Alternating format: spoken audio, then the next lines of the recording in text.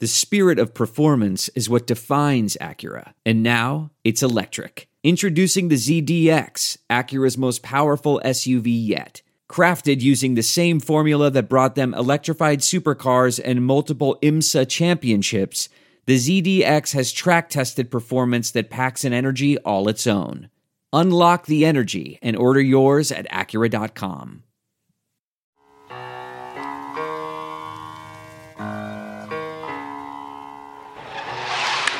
Oh, got it! 33! Center field, Marsh leaps, and he got it! Is it normally? High fly ball, deep left field, 27! Does it again! For this year. Wall sends it well out to left center field. And it's gone! He went to Jared! Way diving catch, Joe Adele! This is Brandon Marsh for Los Angeles Angels Baseball. You listen to All Angels Podcast. And welcome to another edition of the All Angels Podcast. I am your host, Daniel Garcia. So obviously, we're at the All-Star break. We are recording this right after the Home Run Derby, where Juan Soto takes the crown. Some very cool highlights. You know, obviously Albert getting out of that first round definitely went over my 5.5, but definitely was showing his age a little bit. Definitely looked really tired after that first round, and honestly looked really surprised that Schwarber didn't beat him in that first round. It seemed like everyone was really excited to see him advance, except for Albert, but Juan Soto got him in the semis, and obviously Juan Soto took it over young phenom, and this guy was putting on a show in the very first two rounds. That is Julio Rodriguez from the Seattle Mariners, and I really thought going into that final matchup he was going to take the crown, but Juan Soto ends up winning the 2022 Home Run Derby. And we'll see what happens next year. He obviously went last year and he competed against Ohtani in the first round, beat Ohtani in the first round, competed this year, now won it. Now let's see if he goes and up to Seattle next year where the All-Star Game is going to be and tries to defend his title. I know a lot of guys will do it a couple of times, but it does look really taxing. It does look really tiring because it does seem like you are swinging for the fences quite a bit. So we'll see what happens next year. And like I said, the All-Star Game next year up in Seattle, I think that's going to be a very nice place to see the game. It's a great stadium. Weather's not going to be an issue. Obviously with Seattle, the temperatures always seem to be nice and chill compared to what it looked like out there in LA, where it looked like it was pretty warm today. So there's a bunch of other news that came out of this press conferences today at the All-Star Game, but we'll get to that after my interview with Rhett Bollinger from MLB.com. I talked to another beat writer. I'm getting a lot of good responses. I'm getting responses about the Jeff Fletcher interview, which I really like. I really like your guys' opinion, and I like to hear your guys' opinion, and honestly, I would like to hear it more.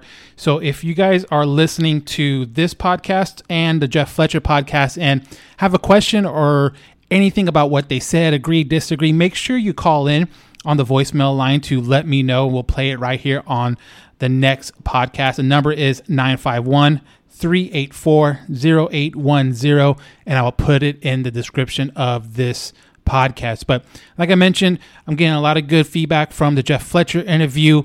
So I'm interested to hear what you guys think about what Rhett has to say.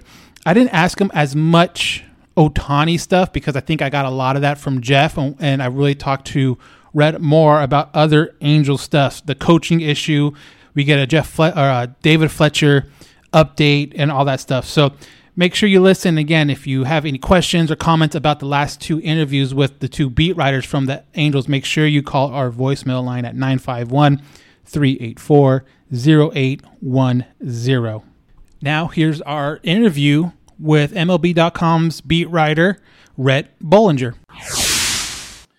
I'd like to welcome back a past guest, friend of the podcast. Obviously, he's been here a number of times. He writes for MLB.com. He is the Angels beat writer, and that is Rhett Bollinger. Rhett, how are you doing today?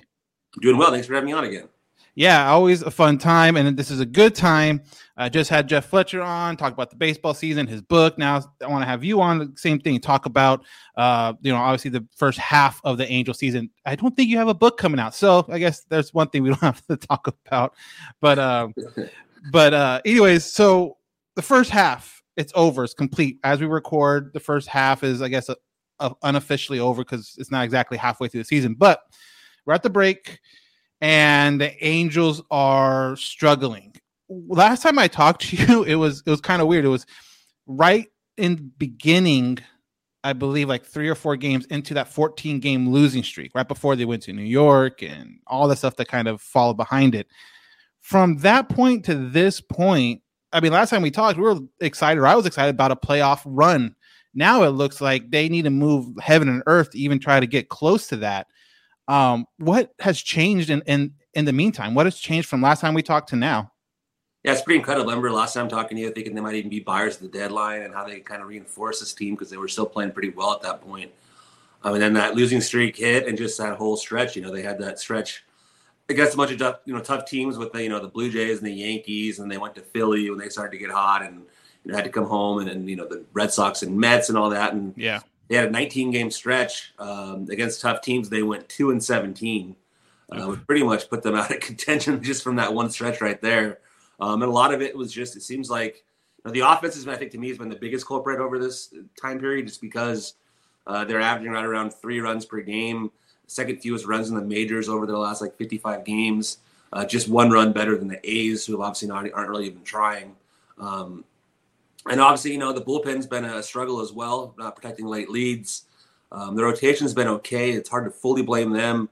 Obviously, Ohtani has been the one guy who actually can get wins on this roster whenever he pitches. So it's just a combination. Whenever they pitch well, they seem like they can't hit. Whenever they actually do score some runs, it seems like they don't pitch well in that game, or they blow a late lead. So pretty much anything that could possibly go wrong, it seems like it goes wrong for them, except for when Ohtani starts. Other than that, it's almost like a guarantee they're going to find a way to lose. And it's just, it's tough to watch. And I feel for the fans and for the players too. Obviously, they are working hard and all that. Like they consistently say, they're working hard to try to fix this, but nothing so far has been able to change anything really. And you mentioned it's like every time Ohtani's on the mound, he is the difference maker. They've won his last, at this point, I believe 5 starts or 6 starts in a row. But it's not like Ohtani's never in the lineup the other days. Like obviously he's not pitching, but he's still a DH every other day. Is there a certain different, just a vibe in the clubhouse when he is on the mound compared to where he's still in the lineup, but he's not on the mound? Yeah, I'm sure a little bit. I'm sure there's more confidence when he's out there. And part of it's just he's just not giving up any runs too, right? Those starts, I think he's only given up 2 runs. So as long as the offense even shows a pulse that day and can get a couple runs, and sometimes he does it himself, that 2-run triple the other day. Right. Sometimes he provides his own offense because all he really needs over this stretch has been a few runs. And with the other pitchers, even if they pitch well, I know Detmers has had a couple of good starts and not really anything to show for it. So it's just one of those rough stretches here, and it's just been going on for a long time. I mean, I wrote in my story yesterday that over the last 55 games, they're 15-40, which is pretty amazing considering leading up to that they were 11 games over 500 and they were in first place. So they played almost a quarter of the season of pretty good baseball. And now even more than a quarter of the season they've played the worst baseball, or the worst baseball in the majors. They have the worst record since that stretch, and even worse than the A's, who really haven't been trying much. They're definitely in rebuild mode, whereas this Angel team had high hopes, and clearly moving on from Joe Madden didn't really make a difference. They have a much worse record, with Nevin so far. You got to wonder about the coaching staff at this point, and if they're going to make any changes there, if that would make a difference or not. I mean, they've tried to shuffle up the back of the lineup. They've brought up Stefanik. They've signed VR. They've tried to, mix up different things. Adele's up now. They had Monty Harrison up for a little bit. We've seen McKinnon. They've tried different guys, but, and Rengifo's played a little better for sure, but nothing's really changed. The bottom of the lineup still struggles. They're still not really getting enough runs. Even the top of the lineup, Ward hasn't really been the same player he was early in the year. Trout, same thing, a lot of strikeouts. Now he's hurt with the back. Ohtani has still been pretty solid, but not really the home run numbers we used to saw last year. So yeah, it's just been a really rough stretch here for a long time. Do you think this team would be in a different situation if they just rode out that losing streak with Madden and kept Madden, and Madden was still the manager at this point? Or do you think this was something that, obviously you can never tell the future, but it was probably just inevitable? Something like this was going to happen. Yeah, I mean, I think just it's not all Madden's fault. I think even if Madden would have stuck around, I don't know how much things would be that much better either. I think it's more of a issue with the players and just the production. And the only difference might have been was if Madden was manager, I don't think they probably would have had that brawl. Well, that's half the fun already.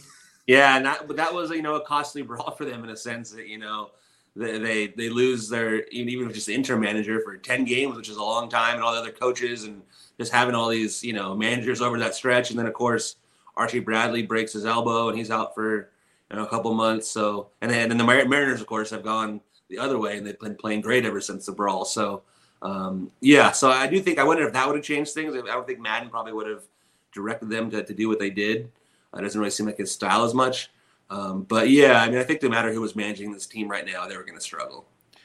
And a lot of people, and I'm sure you see it on your Twitter feed and on your comments, is the coaching staff. And you kind of mentioned it a little bit about, you don't know, if they're safe. They are, came in with Joe, everyone but Tim Montgomery. I think Tim Montgomery was working with Perry last year. So I guess, is he maybe the only guy that's safe because he has that connection? Yeah, I mean, I don't think they're going to make full-scale coaching changes like during the middle of the season in terms of like the whole staff or anything. Right. But certainly they could, though, move on from, Matt Wise or even Jeremy Reed if they want to do that. Kind of sacrifice the hitting coach or pitching coach is the way things are going. Maybe that could happen in season, but yeah, I mean, this offseason, you got to figure they're probably going to clean house and figure out what they want to do with their next manager. I mean, Nevin certainly is going to be in that mix. I don't know if, he's done much to really improve his chances of getting it at this point. But, he's handled the media well, and I know the players really do like Nevin a lot. So you never really know what will happen with that. But I do expect with Perry, he'll have his chance now to hire his own manager. He's one of those guys that's, been around, and Madden was not the guy that he hired.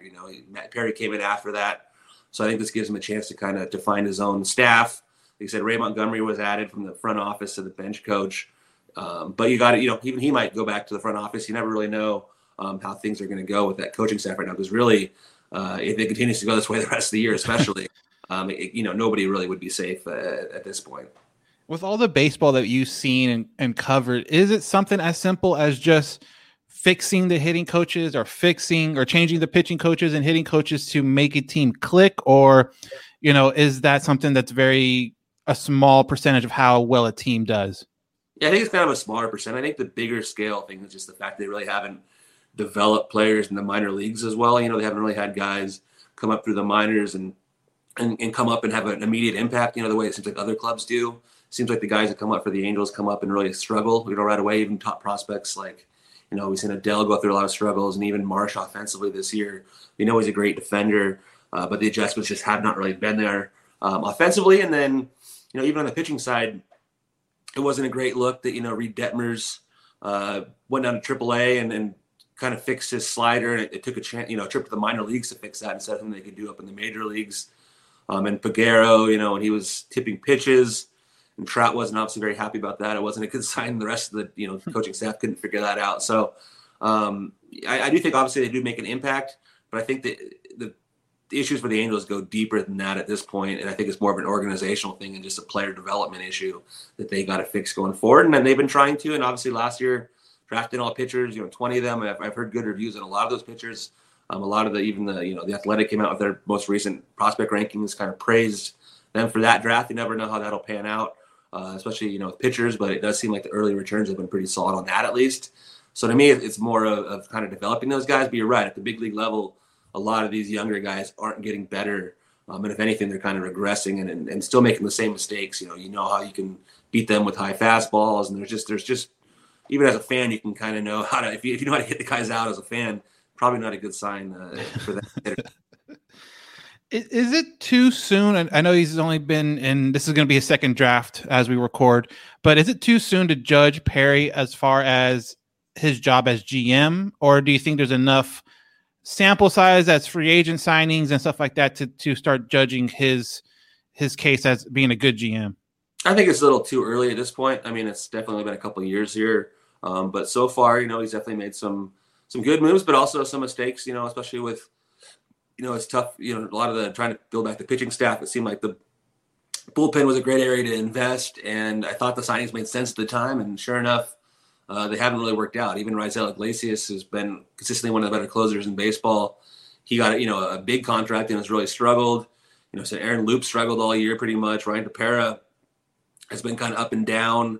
And then even Lorenzen was pretty good for a while. Then he seems to, now he's hurt.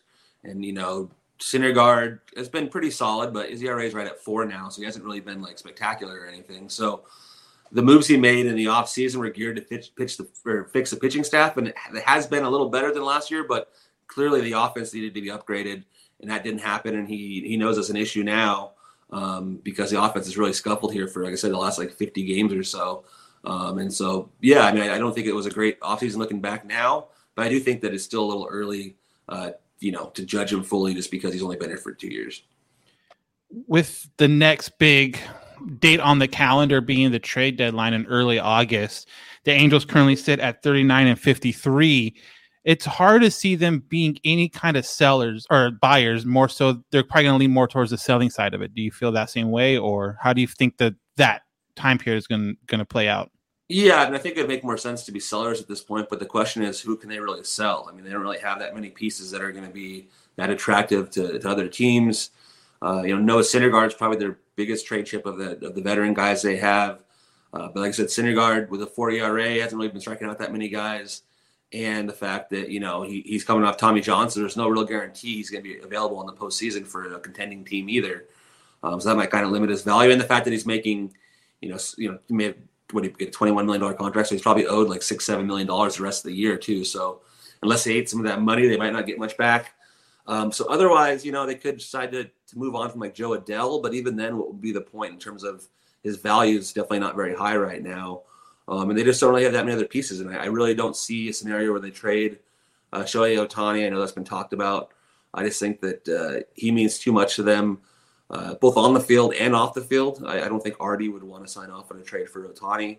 And really, I don't know what you could get back that would really be worth it in a sense, because I know that, you get a year and a half of Ohtani, but even other teams, would be wary just because of the, injury concerns of Ohtani and fitting them in their own rotation. And also just these teams and knowing, would it be possible for them to re-sign him too? So I don't really see an Ohtani trade happening. And like I said, they don't really have a big piece to move that's going to bring them back a bunch of guys to rebuild that farm system either. So I think they're kind of in a tough situation, and we'll kind of see what they end up doing. But I don't really see them making much of a splash there at the deadline. And it seems like the Angels are always kind of put in this situation where they're never really good enough to go out and make this huge buy, or even have enough prospects to make this huge buy, but they're never really bad enough to where it's like a full-on fire sale, Oakland A's style, let's just start all over again. But isn't that something that, I don't know if it would work, but I guess you can't really do that when you have people like Mike Trout and, as of right now, Shohei Ohtani on the roster. Yeah, that's the biggest thing. I mean, they've never really gone into a rebuild because of Trout being their main star, and before that, trying to win with Trout and Pujols and things like that. And now, obviously, with Trout and Rendon and Ohtani, they just never really could do a full rebuild. And right now, they're not going to do it either. And like I said, they don't really have the players to sell off to even really do one either. I mean, the only guy that would really be, sparking a rebuild would be Ohtani. But even the return for Ohtani, I don't think would be enough to really have a full rebuild. I don't know that you could get enough value in return for a guy like Ohtani who's able to do, both things so well. You even look at what the Dodgers did last year, when they got Trey Turner for a year and a half and they got, Max Scherzer. They gave up, a good catching prospect, and they gave up a pitching prospect who might be a reliever. He might not even be a big leaguer. And just like, right, no one really knows yet. But Ruiz looks like he might be pretty solid. So would you really want to trade Ohtani for, maybe a good position player and a wild card? I don't know that that's really worth making that kind of a trade. So it's a hard situation for them. They're always, like I said, they never really have a rebuild. But part of the issue is just they haven't really drafted well over the last however many years. And if they would have those guys in the draft, it would make a big difference. They just haven't really been able to do that. Even, our MLB pipeline crew had to rate the best draft pick by the Angels over the last decade. And the best pick was David Fletcher, and Fletcher's a nice player, but he's been, struggled now for the last over a year, and he's been hurt most of this year too. I always coming back here at the end of the month, and hopefully he finishes strong for his own sake. But I mean, it just shows you they just haven't really been able to to draft much over the last decade. And hopefully, under Perry, that's a big emphasis, and we'll see if they can, if those guys will pan out, but that's also still kind of to be determined. So you bring up David Fletcher, wrong Fletcher. Jeff Fletcher, buy his book though, by the way. We just talked to him about the book. Buy the book. Yeah. I talked about it every day with him at work. He basically brings it up unprompted, and he puts the book out for little photo ops. And does he travel with it now? Oh yeah. He's got a bunch of copies of it, and today too, I believe his book signing's going on right now. Speak on Sunday morning in Tustin. So hopefully, someone's over there for him buying some books. I hope so for it. Yeah, great book. Definitely check it out. Again, like I mentioned on the last podcast, had him on. Great. I really enjoyed that. But David Fletcher, the other Fletcher, the Fletcher on the field, he is coming back at the end or after the All-Star break. And you mentioned before, Luis Rengifo seems to be kind of turning a little bit of a corner right now for the Angels. So when Fletcher comes back, who do you feel is like the odd man out in that infield?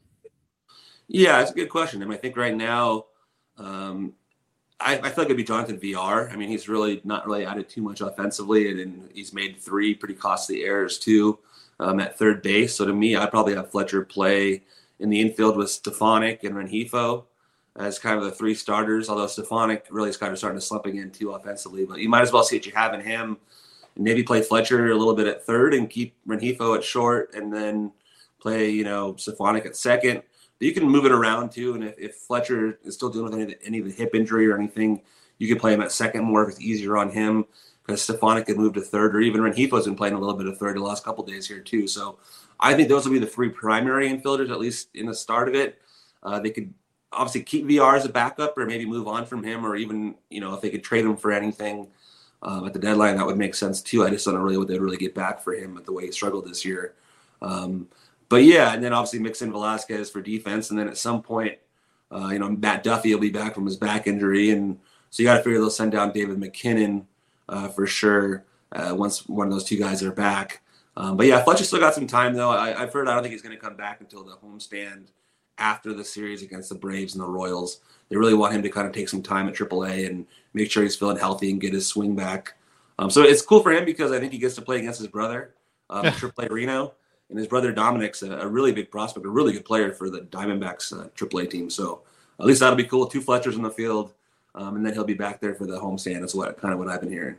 We send Jeff down to Salt Lake and be 2 Fletchers on the field and one in the box.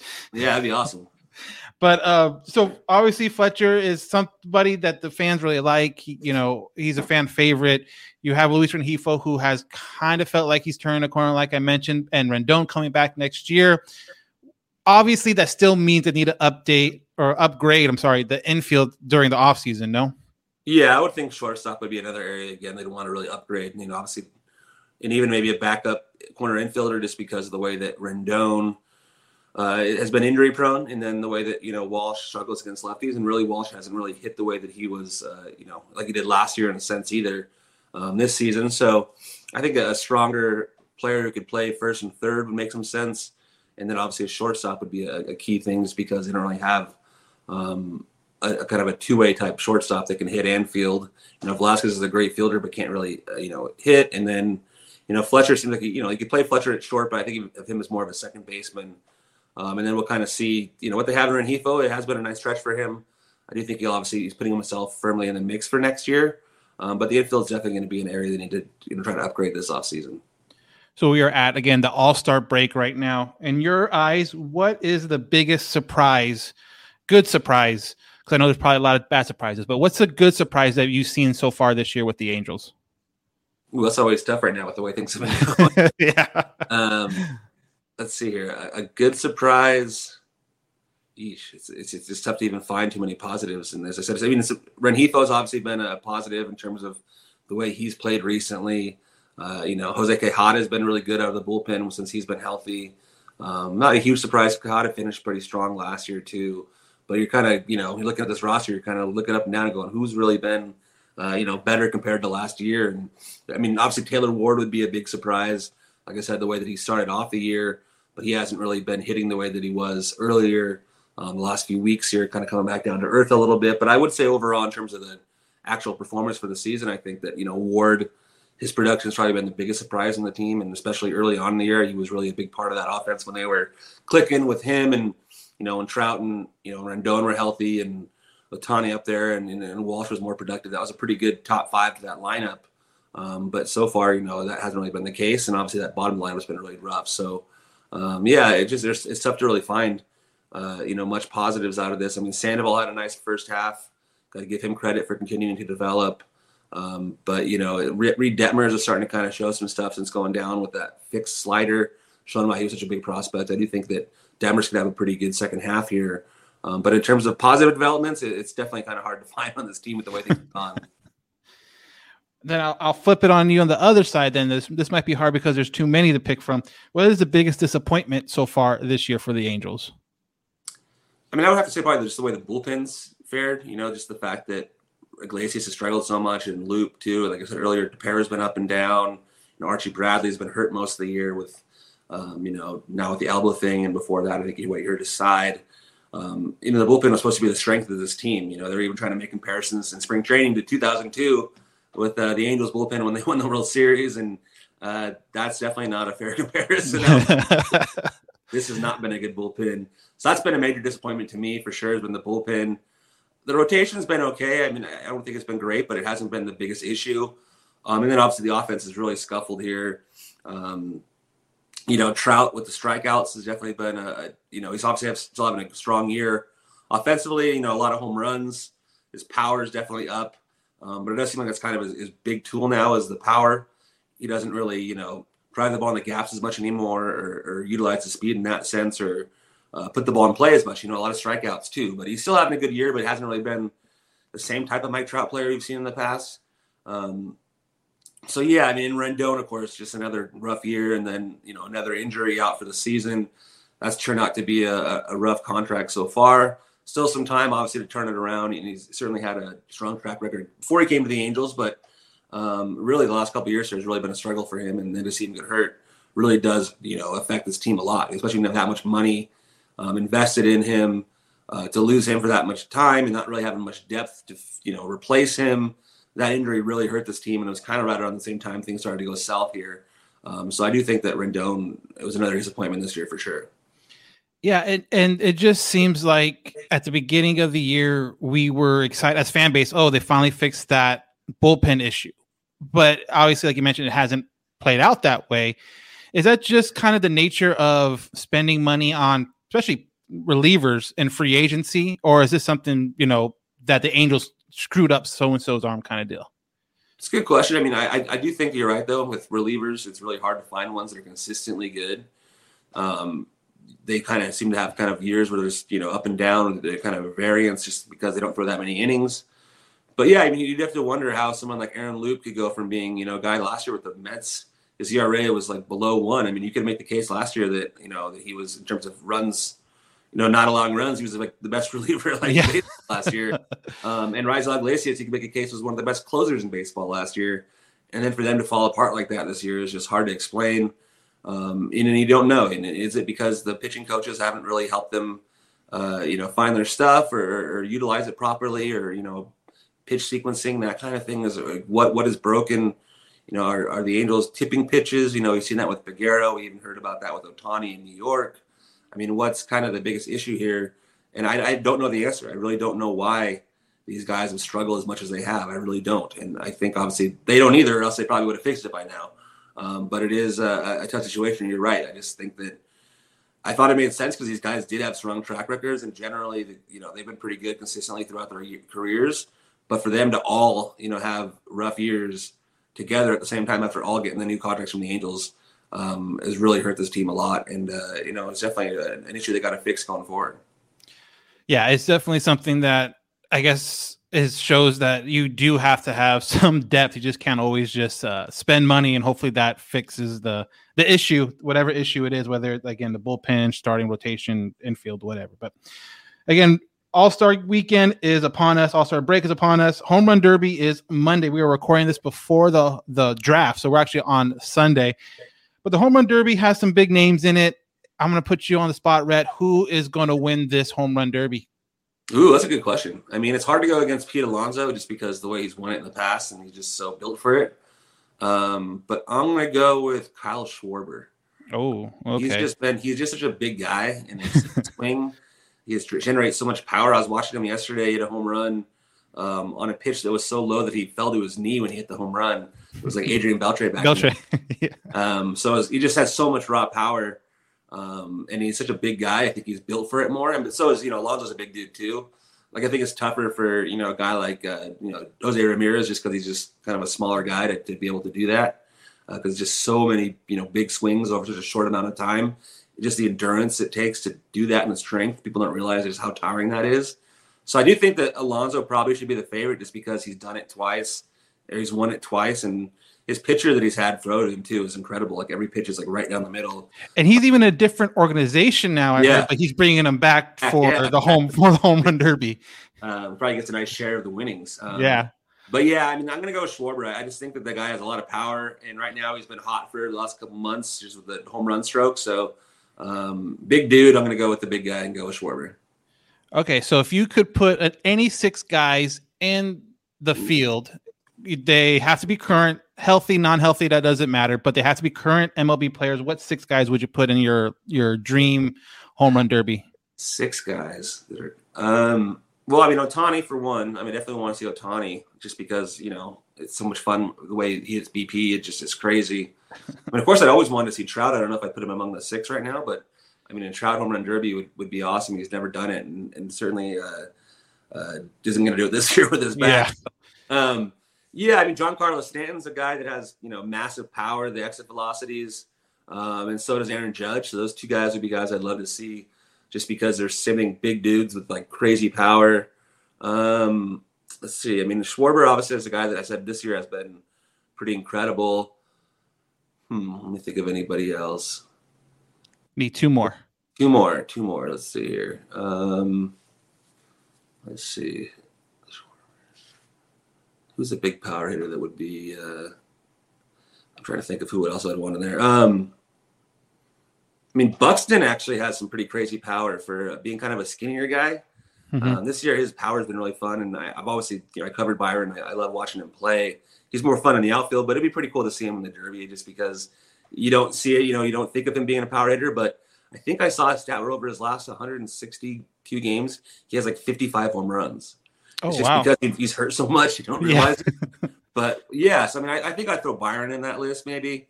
Let's see here. Who else would be kind of in that mix? Do I have any who's leading the league in ISO? Yordan Alvarez would be. Yeah, Alvarez would be. Alvarez. Yeah, I think Judge would. Yeah, Schwarber in there for sure. But yeah, I mean, Yordan Alvarez is the guy I forgot for sure. That's what I'd love to see Yordan Alvarez in it. Yeah, he's definitely putting up a major numbers so far this first half of the season for sure. And you're talking about Ohtani, and then obviously Ohtani's also starting at DH. And one other question real quick is that, and it kind of came to mind, Ohtani MVP doing some crazy stuff again this year that he did last year. Is there, and I ask you because I know you vote on awards. I don't know if you're going to vote on MVP this year, but I know you do in the past. But is there kind of any Ohtani fatigue you feel like where Judge, if he gets close to that 61 mark and Ohtani still is doing what he's doing, but 61 is 61, especially in New York, is there any chance that it goes to like Judge in the MVP voting? Yeah, I mean, you're right. I mean, there's a little bit of that fatigue, and also the fact the Angels just haven't really been very good again this year might add to that, and just the fact that Judge does play in New York. So yeah, I think that could maybe play a little bit of a role into it. We'll kind of just see how the rest of the season goes. I mean, if Ohtani continues to go on a tear like this, it's going to be hard to ignore. And I do know voters love to look at, WAR totals and that kind of stuff. And if he continues to pitch like this and hit like that, he's just going to put up the most WAR by anybody. So it's going to be tough to like pick somebody else in terms of just the value that he creates in terms of that. But you're right. If Judge, goes on a home run tear and gets into the 60s on a team that's, going to have easily over 100 wins, that narrative could definitely take hold. I don't vote for the MVP this year. If I had one for the first half, I would vote Ohtani just because of what he's been able to do. But, we'll see how it goes second half. There's still a lot of baseball to be played. And it'll be, interesting. It's definitely those two are definitely the top 2 candidates right now. Yeah, it's going to be a fun race. I guess that's one thing for the Angel fans to kind of watch as the season goes on is that race, though, the MVP race, because the wild card race right now, unless the miracle. move. I mean, Yeah, Nationals, obviously, when they won the World Series, they had a tough start. It wasn't this deep into the season, but turned it around. The Braves last year turned it around after the trade deadline. So teams have done it. It's just we haven't really seen any signs of this changing or any real reason to believe it. But yeah, you never know. It's baseball. But so far, it's not looking good. Is it something as simple as just if the offense, for whatever reason, clicks in the second half, but your bullpen's the same, your like production-wise, bullpen's the same, your defense production's the same, your starting rotation production is the same, will that make a huge difference, you think, for the Angels? Or is it something like everything needs to improve a little bit? Or is it just the offense? Everything needs to improve a little bit, but I do think the offense, to me, is the biggest thing. I mean, that was when they were good. Earlier in the year, they were, among the league leaders in runs scored. I think they had the most home runs in baseball for quite a while there. And so I think that they were, kind of being led by their offense, which, made sense at the time. I said, when you look back at it with Ward hitting the way that he was and Trout and Ohtani and Rendon and even Walsh, that was a pretty fearsome top of the lineup there. But now it just isn't quite the same. But if they can get the other bats going, Marsh, I know, has homered in back-to-back games. I know they were in blowouts, but maybe he starts to click a little bit more, and Rengifo continues to click, and maybe they get Ward back, kind of getting back going and see what they have in Adele. And it's a lot of ifs, but if some of these things do click, you're right, and the offense does get better, that's how I think they'll get better in the second half if the offense picks it up. And maybe it will against, teams that aren't as good. They have played a lot of really good teams over the stretch, too, and continuing on playing the Braves next is not going to be easy. But when they're playing the A's or playing the Royals or, teams like that, maybe they'll have a better showing and maybe get the offense going. But yeah, it's going to be interesting to see. And kind of, at this point, there's such a tough spot and just the confidence levels and stuff, I can't imagine are very high right now with the way that things have been going. So last question before I let you go, Rhett. Again, follow him at Rhett Bollinger on Twitter, MLB beat writer for the Angels.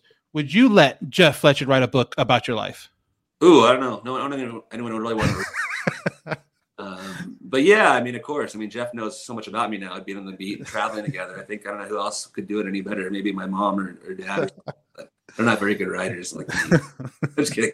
But yeah, no, I'm excited for Fletch and this book coming out on Tuesday. And I said he's been talking about it a bunch. And I know that mentioned in the back of the book there, I think, just in terms of acknowledgments from being in there. I know that Sam Blum has a cameo in the book. Yeah. Dropped an F-bomb. That's great. Yeah, because the Ohtani home run in Seattle. So, yeah, I actually haven't read the book fully yet, but I really am looking forward to and certainly lived through a lot of it and seeing a lot of those Ohtani things and certainly have read Jeff's stuff, And so, yeah, I'm excited for him, and it is pretty cool. I know that fans can learn a lot about Ohtani. I know you've listened to the book, so it is cool. And someday maybe I'll write a book, too. Maybe I'll write it about Ohtani's season this year. There you go. It could be a sequel. Season in MLB history, the Shohei Ohtani 2022 book. No, Rhett's going to start on a sequel right now. Right? Yeah. So we'll see. All right, Rhett. Thank you very much again. Enjoy the All-Star game. I know you're covering the Home Run Derby and the All-Star game, so have fun with that. I know it's work, but still, it's going to be pretty cool. I think. Yeah, it'll be fun. Stuff like that. So have fun with that, and thanks again for jumping on. So obviously, Rhett did not get the prediction on the Home Run Derby, right? But I have a feeling a lot of people would have picked Alonso or, maybe Schwarber like Rhett did. But Juan Soto, again, puts on a show with Julio Rodriguez in that last round. A lot of fun, and it definitely seems like the crowds were packed there at Dodger Stadium with everyone pushing and shoving to try to get those home run balls. That's always an exciting time of the year, and honestly, I do like it more than the All-Star game. With that being said, the All-Star game is going to be Tuesday, again, at Dodger Stadium, and we'll see what happens there. But news coming out of the press conferences today at Dodger Stadium for the All-Star game, and probably the biggest announcement for the All-Star game is that Shohei Ohtani will be leading off and DHing for the AL this season.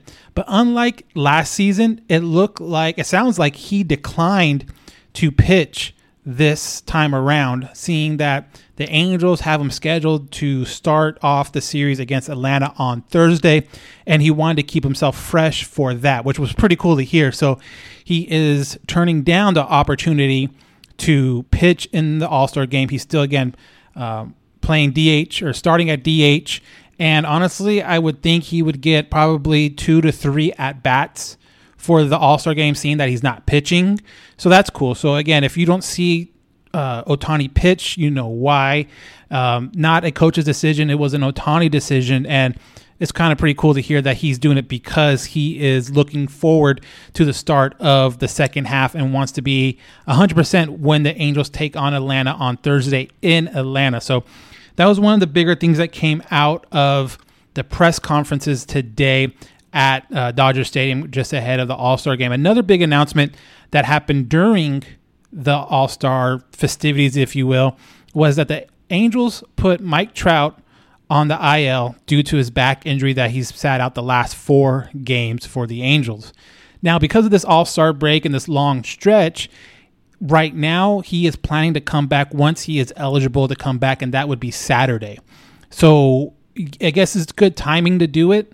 He would only miss Thursday and Friday's game plus the 4 that he missed coming into the break, but only missed 2 after the break. So I guess if there is a time to put yourself on the IL, I guess now is the time. But it definitely is kind of concerning for myself seeing Trout with these kind of injuries. And like I talked to Jeff Fletcher, it does seem like Trout is obviously getting a little older and no one really knows how he is going to age, how his body's going to age. We would love to hear and see that Mike Trout is, an all-class, all-world athlete, and him getting older is going to be a little bit slower, but you never really know. Sometimes it hits guys quicker than normal. I mean, one of the things that I fear for Mike Trout, because of it's happened before, you look at what happened with Ken Griffey Jr., my favorite player growing up. I know he's not an Angel, but he was still one of my favorite players growing up. And it just seems like once he got bit by that injury bug as he got over 30, it just never seemed to be the same. And not saying that's what's going to happen with Trout, but for myself, that is kind of like in the back of my mind. Like maybe this is the time where he starts getting a little more injury prone. And maybe we'll see him move to a corner outfield spot next season because of that. But there's a lot of baseball that we played, and we'll see what happens when he gets back. But definitely a thing I'm going to watch for the rest of this year. And quite honestly, probably I think what people are going to look at for the rest of Mike Trout's career. So like I said, Trout on the IL, but Trout did commit to playing in the World Baseball Classic next spring in late March for Team USA. And not only that, he will be a captain for Team USA, which is pretty cool. He has not participated in that tournament that I am aware of, but if you ever watch any of the WBC games, those crowds are crazy. It feels like there's a whole different type of energy to those games compared to Major League games, and even like I'm talking about like Major League playoff games. It just seems like the WBC vibe is even greater than ALDS kind of thing. So that's going to be really, really cool to see. I believe the USA's first couple games are going to be out in Arizona, so it's local for us Southern California people to get out there and watch. It's going to be the end of March, so you're looking at it's butting up right against spring training. So if you're planning to go to spring training in late March, there's a good chance Trout will not be there because he's playing with Team USA, but that also means you can go right down the street in Phoenix and check out a game once that tournament starts. So that was pretty cool. I'm really interested to see how Trout performs in a bigger stage like that. Unfortunately, the Angels have not been able to put Trout on a huge stage like that. So we'll see him. Granted, it's not the playoffs. Granted, it's not with an Angel uniform on, but it is something where he's going to be in a huge stage with a bunch of people watching both in person and on television, and it's going to be really cool to see how Trout performs in that environment. So that is going to be next season's WBC happening in March of 2023 to keep an eye out for that. Other than that, Angels bring back Phil Gosselin. He got claimed off of waivers, so we'll see where he fits in with this team once we get back from the All-Star break. Like you heard Rhett say, Fletcher's planning to be back soon. He is still with the Salt Lake Bees right now. They have like their All-Star break, so they're not playing this week. I think their last game was Sunday, and Fletcher had 2 hits, I believe, in that game. So once they get back from their break at the end of this week, we'll see if Fletcher's going to be with the Major League team or still maybe a couple games with the Salt Lake Bees. And then when he does come back, where is he going to fit in? And we talked about that with Rhett. So again, if you guys have a comment about the last 2 interviews, either with Jeff Fletcher or this one with Rhett Bollinger, please call in 951-384-0810 and we'll play it on the next podcast. I want to thank Rhett Bollinger for jumping on the podcast again. He's always had time for this podcast. Same thing with Jeff Fletcher. I was going to ask Sam Blum to jump on as well, but he was on about 2.5 weeks ago, 3 weeks ago. So it was kind of soon. But I am hoping to get all 3 of them either all on at once or individual interviews once the season is over and once the Angels offseason starts. So last thing I'm going to leave you with is obviously there has been the draft going on, and I think them moving it to All-Star Weekend or All-Star Week was a really, really cool move. And putting it on Sunday, like prime time, was a cool move. I found myself watching more of the draft than I ever have before, and I find myself kind of being intrigued about who goes where and who the Angels pick up. So with the very first pick in their draft, with the 13th pick overall, the Angels pick Zach Nato at shortstop from Campbell University. And from everything I'm just seeing right now as far as interviews and like kind of like a vibe and all that stuff from him, he seems very flashy, very, very confident of himself. But what I'm reading about him as a player, he is going to be a shortstop. And normally when you draft guys that are shortstops in high school or college, there is that tendency to move them from different positions because you put your best athlete at shortstop when you're in high school or college, but when you get to the pros, that might not be the position from you. You might move to second base or you might move to third. You look at Jeremiah Jackson. He's playing a lot of second base. You look at Warren Blakely. He's playing a lot of third base. So, and both these guys got drafted as shortstops. But Zach seems to have the skills, the arm, and all that stuff to stay at shortstop. He is a college player, so he is a little bit closer to Major League ready. The Angels did not have a second pick, so for the first day of the draft, they were done. The second day of the draft, you have rounds 3 through 10, and with that, Angels went very pitcher heavy. Out of those picks, they went 4 pitchers and 1 guy labeled as a two-way player. So we'll see how Dylan Phillips from Kansas State develops as a pitcher or as a hitter. But the big name they got in the second day of the draft was the 3rd round pick with the 112th overall pick, Ben Joyce from Tennessee. And if that name rings a bell, if that name makes you think, oh, I think I've seen that before, you probably have. He was a pitcher for Tennessee. He sits normally, I think I saw from like 96 to like 99 is where he sits. And he has on occasion touched 105 in baseball games. So that is something very rare and very exciting for Angel fans to see. We'll see how the control is, because in this league, in this development process, this ecosystem, if you will, it seems like every guy can catch up to heat. Maybe not 105 heat, but every guy can catch up to heat. It's if you can place it where you want. It's going to be the biggest issue. But you look at what the Angels did on the second day of the draft, or even the first day if you count Zach, there is a lot of college players. Actually, all of them are college players. And to me, that signals that Perry is trying to get guys that are close to the major league level right now. You know, typically if you go after a high school kid, you're looking at 5 to 6 years of development. You draft a kid at 18, he's not fully developed yet. He's not even really grown into his body much. But if you start drafting these guys that are out of college, 23, 24 years old, they have played at high level, and especially the Tennessees and the Auburns and the Oklahoma States, like high-end college baseball. And they've played against other major league type players, and they're a little more further along in development. So some of these guys, don't be surprised if you see them make serious noise or are on the brink of breaking with the team in maybe late 23 or early 24. And if you have high school kids, that's not the case. So it definitely looks like Perry's trying to build depth for now with college players that are going to be ready to play sooner rather than later.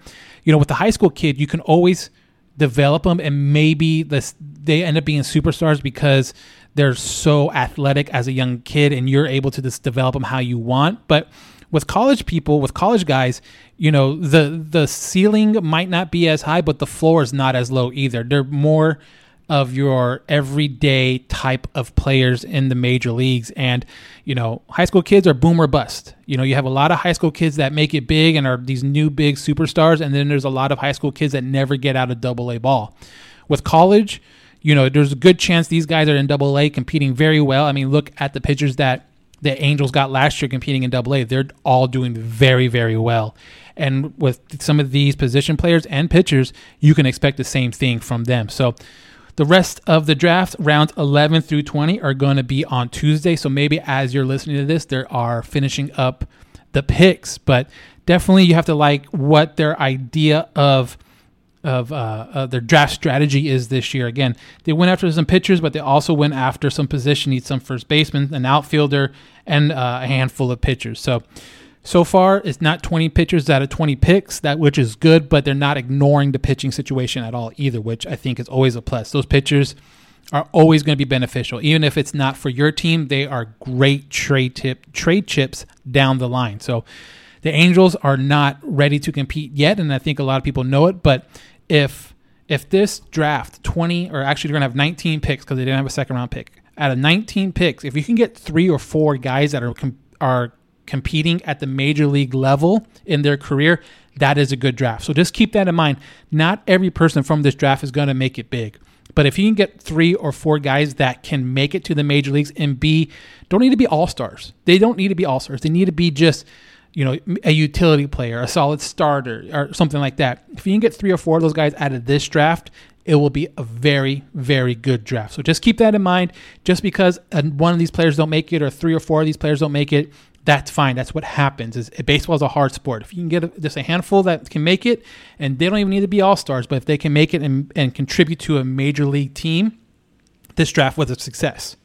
So our next podcast will be recorded Wednesday night, right before the Angels get back to action against the Atlanta Braves. We're probably going to do an Instagram Live for that. We'll talk a little bit about what happened at the All-Star game, looking ahead to the second half of the season when the Angels take on the Atlanta Braves to start it off. If we get any voicemails, we'll play them. If not, we'll jump on Instagram Live and take your questions there. So make sure you are on or around your phone on Wednesday night. Usually I jump on around 7 o'clock. Again, follow us at Halo_Haven on Instagram.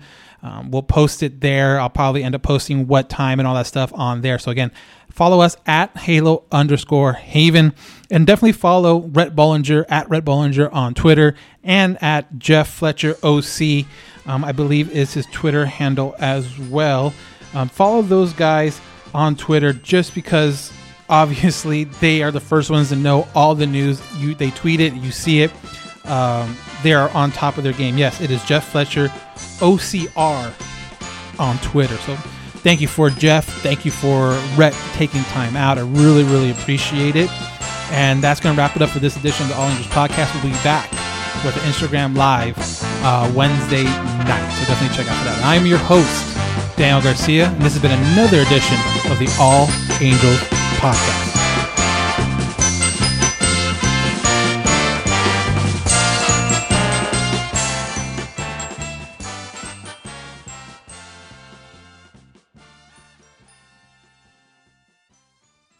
This is it. We've got an Amex Platinum Pro on our hands, ladies and gentlemen.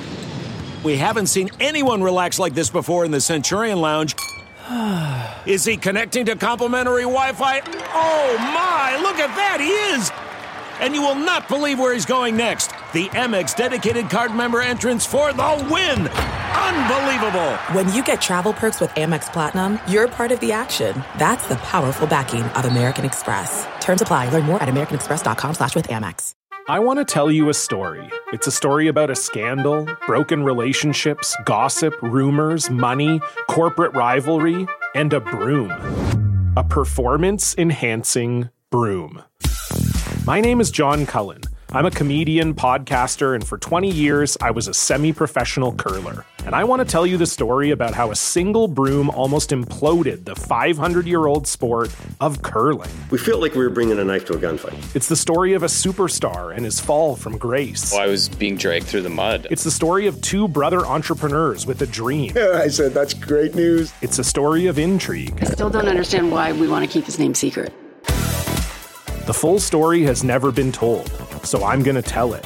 Broomgate, how a broom almost killed curling. It was a year I'd like to forget. To listen to Broomgate, search for Broomgate in your favorite podcast app. That's all one word, Broomgate.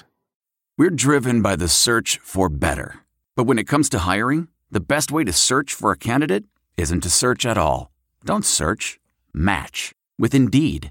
Leveraging over 140 million qualifications and preferences every day, Indeed's matching engine is constantly learning from your preferences. So the more you use Indeed, the better it gets. And listeners of this show will get a $75 sponsored job credit to get your jobs more visibility at Indeed.com/match. Just go to Indeed.com/match right now and support our show by saying you heard about Indeed on this podcast. Indeed.com/match. Terms and conditions apply. Need to hire? You need Indeed. Getting the smile and confidence you've been dreaming about, all from the comfort of your home, isn't a total mystery with Bite Clear Aligners. Just don't be surprised if all your friends start asking, "What's your secret?" Begin by ordering your at-home impression kit today for only $14.95. Bite Clear Aligners are doctor-directed and delivered to your door. Treatment costs thousands less than braces, plus they offer flexible financing, accept eligible insurance, and you can pay with your HSA FSA. Get 80% off your impression kit when you use code WONDERY at Byte.com. That's BYTE.com. Start your confidence journey today with Byte.